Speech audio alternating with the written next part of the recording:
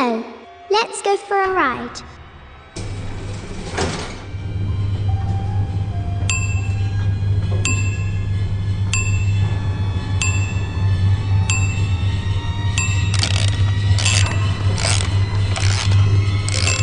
Here we are, 9th story.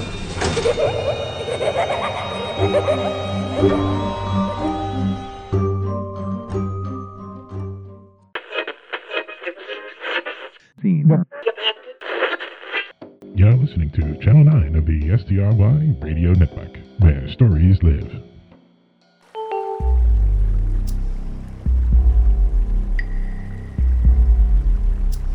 The sound of my own sputtering, hacking cough is the first thing I hear, but another sound quickly grabs my attention. Somewhere in the distance, water is throwing itself over a precipice and smashing itself into tiny droplets. It takes a few moments, but I finally realize I'm drifting toward that sound, and fast. I fight a wave of exhaustion and force myself to look around. There's not much to see. The storm has knocked out power throughout the area, and the only illumination comes in the form of a faint glow bouncing off the clouds from some far-off town or city. The most significant change is that the rain has stopped, and small patches of blackness are starting to show through the clouds.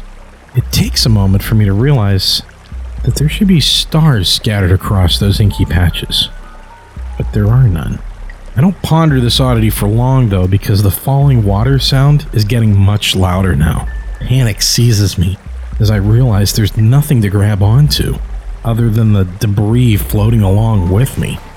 Up ahead, I can see a 2-lane bridge straddling the roadway-turned river. A small dog caught in a faster current floats past me on what looks like a battered aluminum fishing boat. If I wasn't nearly drowning, I might laugh at the sight. He sees me splashing about, looks at me for a moment, and barks. I might be jealous of the fact that he's relatively dry, but ultimately he's heading toward the same fate as I am unless I can find a way to get closer to the shore. I try to paddle toward the dog in the boat, hoping maybe there's a rope trailing along behind it I can grab. Maybe if I can get to the boat, I can steer it closer to the shoreline. I see the rope, and I reach out for it. It wiggles away from my fingers, and I pull my hand back, thinking maybe what I've been trying to get a hold of was a water moccasin instead of a rope. But then I hear the low growl, and I look up to see the dog with the other end of the rope in his mouth, tail wagging.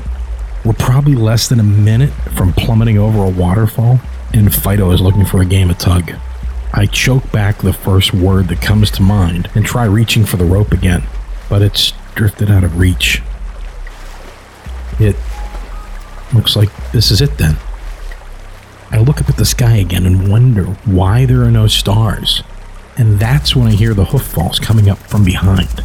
There's a dark shape plodding along beside me.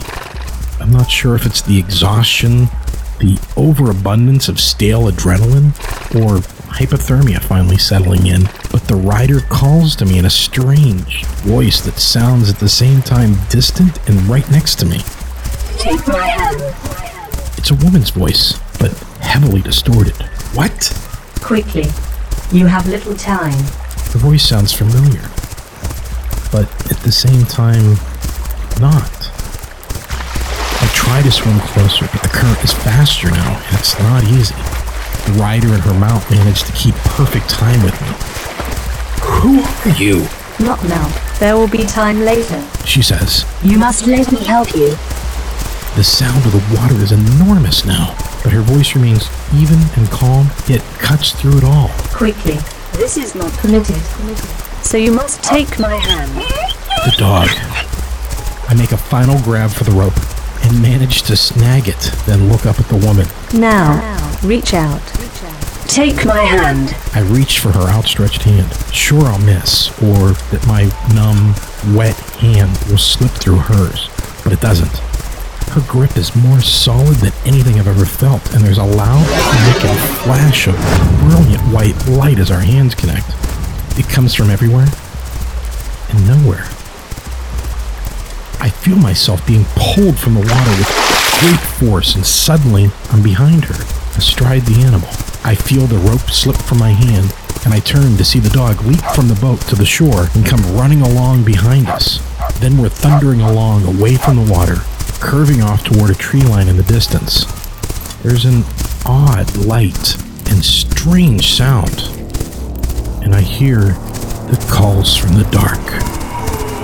I remember this, but I can't put it into context. I know I'm safe for now, but I feel like I'm peeking at something I'm not supposed to see. And then it's dark. I hear the sound of fire. I feel the soft warmth of cotton, and I know I'm dry, finally. She knows I'm awake as soon as I open my eyes. I don't know how she knows or why I know she does, but I know these things immediately. I can smell food, and I turn my head in that direction. The woman appears in the doorway, backlit so I can't quite make out her face. I blink at the brightness of that light, and she moves closer until she's next to me. Where is this place? I ask.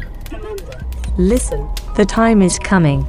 You must remember. Her response is cryptic and frustrating, but she's right. I'm forgetting something. Something important.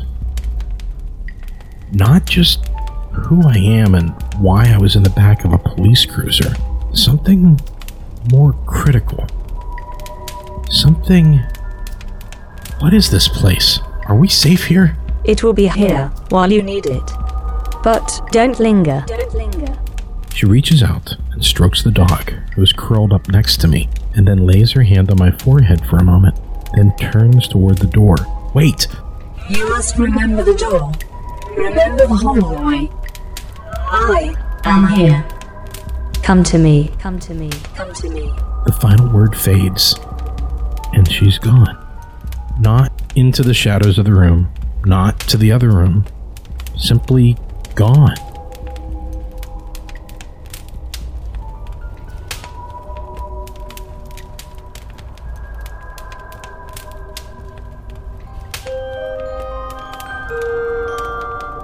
You've just listened to episode 5 of The Ride, a Hicks and Fabulous production. Listen in 2 weeks for more.